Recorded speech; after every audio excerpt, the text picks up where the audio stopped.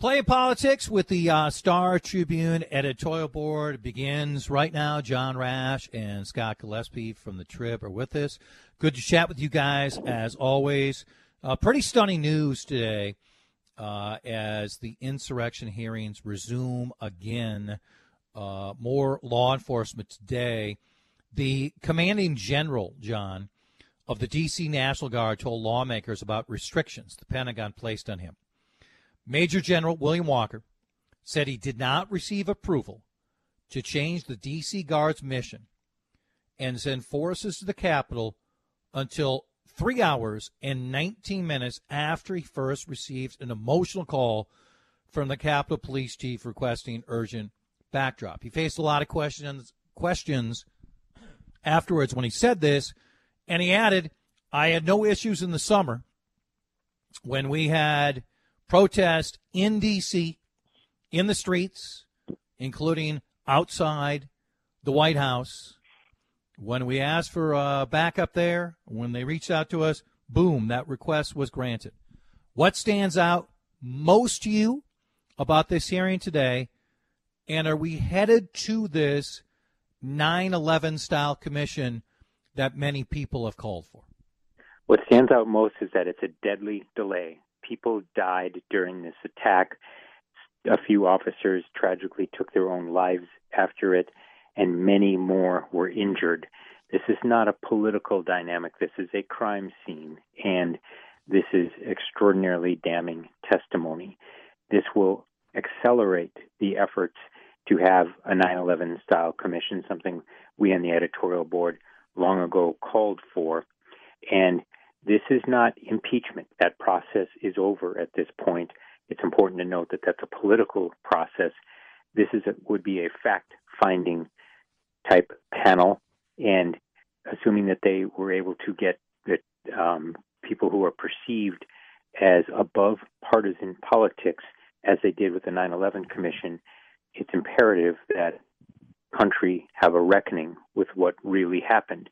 And if, as suggested by the testimony today, there was this inexcusable and lethal delay, the American public have a right to know why and how and where the delay came from, and to be able to have names named for the public to be able to consider.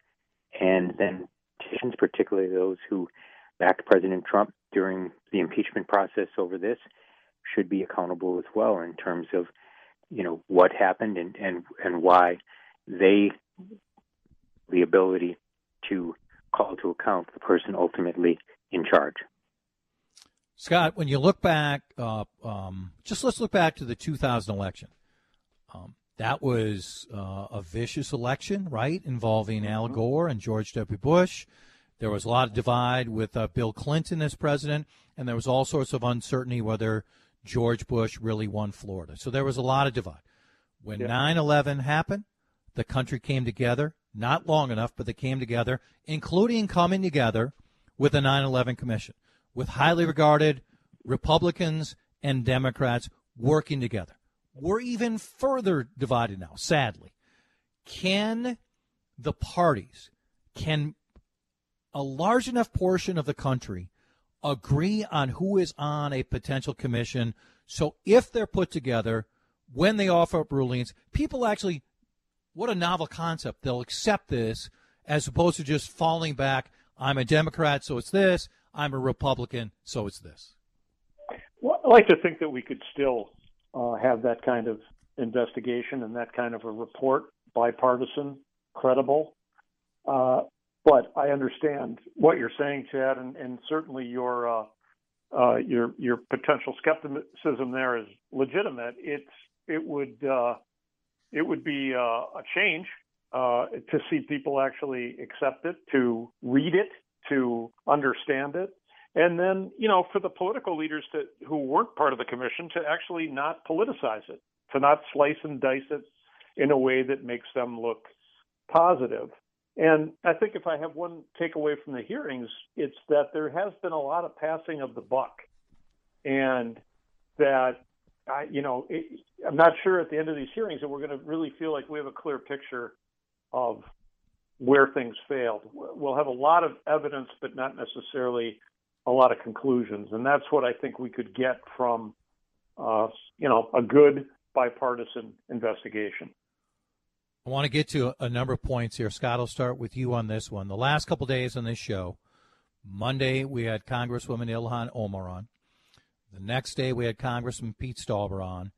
And the main discussion, was minimum wage within the COVID-19 bill. And at this point, it's out of the COVID-19 bill because the parliamentarian in the Senate has said with this form of reconciliation, it does not apply. But the minimum wage debate is still out there. I mean, Ilhan Omar and others want Joe Biden to dismiss the parliamentarian and try to put it back in there.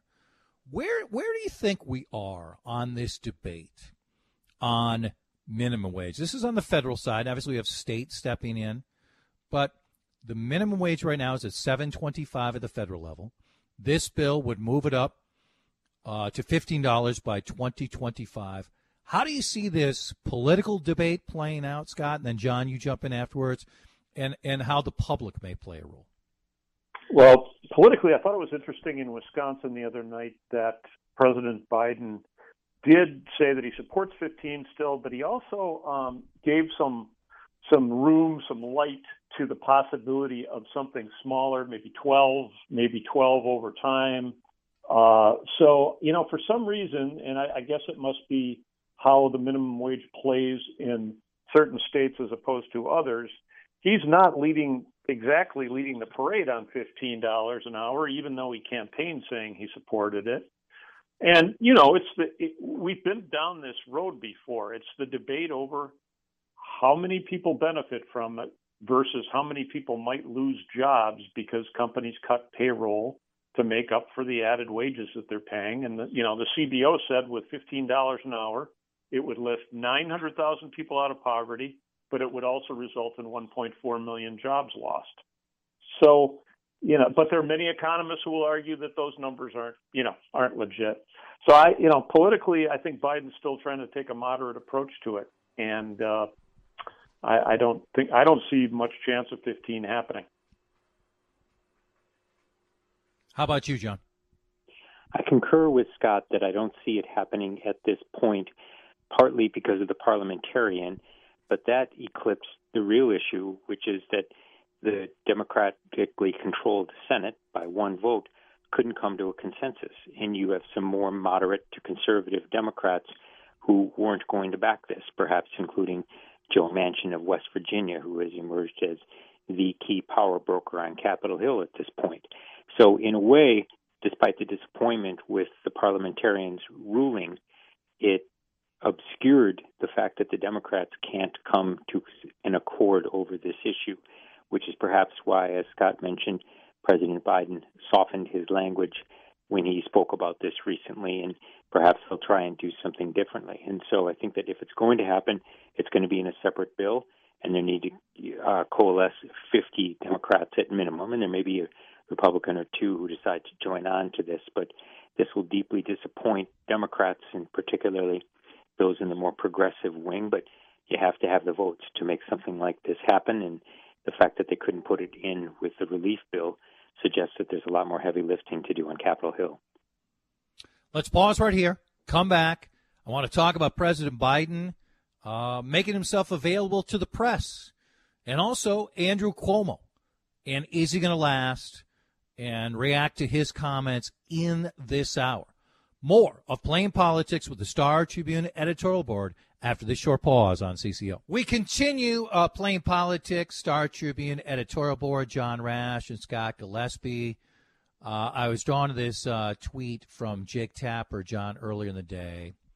He noted that an analysis of the past 100 years shows President Biden's 15 most recent predecessors all held a formal solo press conference within 33 days of taking office. He points out that President Biden has not had one, and it's day 42. That's not acceptable. That needs to be called out. It just adds to the narrative, and some of it, I think, was fact-driven. Some of it was clearly partisan driven when he was candidate Joe Biden. Yes, there was a line where it made sense for COVID precautions. But come on, we know Joe Biden did not make himself available, as almost all the candidates we've seen running for president, going back decades. John, this has to be called out. Joe Biden needs to step up and answer questions. Indeed, he does. And in many ways, he's the antithesis of President Trump. To his credit, President Biden is not hostile to the press, doesn't use Stalinesque terms like enemy of the people or refer to their work as fake news. But conversely, he's not accessible to the press. And to his credit, President Trump was remarkably accessible, often in a very contentious manner as he was leaving the White House or out on a campaign trip. But he did indeed engage with the press. President Biden, as Jake Tapper mentioned and as you just described, has not done that to any degree that he should. And he's, of course, there to serve the American people. The press is a conduit to that.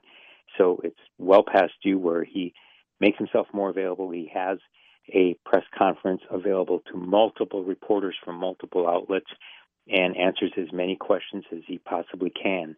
And my sense is every day that goes by without him doing that, the pressure is going to continue to build, and his colleagues in the White House are going to put a bit of pressure on him to try to mitigate this issue. So hopefully sooner rather than later, he'll indeed do so.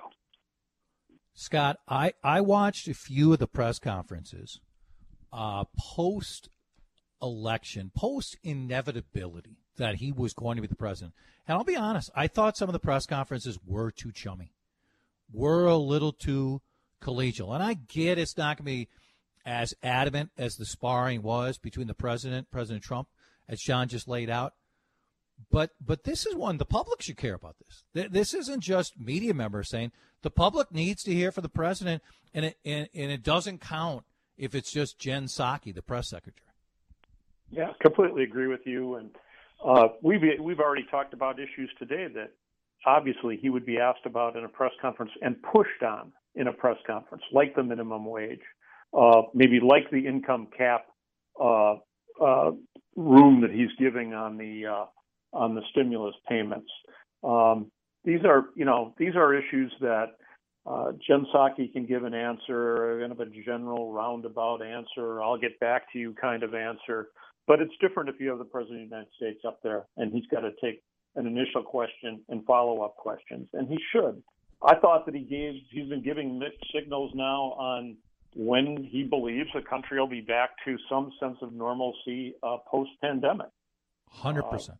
I agree. Yesterday, gave the very good news on Merck and J&J working together to ramp up the J&J vaccine. But at the same time, he said, I hope we could be back to normal by this time next year. When earlier he had said in the same comments that we're going to get everybody vaccinated in May. So I don't know. There's just a myriad of questions, obviously, and they build. 40 days in, that we built up a long list of things we'd like to talk to him about. How about the Khashoggi murder, for example, and his tepid response to that? So you're absolutely right, and hope that they remedy that situation very soon. I've got a minute total. Brief yes or no and an explanation. Scott, you first. Will Andrew Cuomo last? Wow. Doubtful. Just feel like, it's a drip of additional allegations. And so you kind of think that he'll lose the faith of the folks he represents and also those he needs to work with in his state. And now we have photographic evidence of one of those incidents.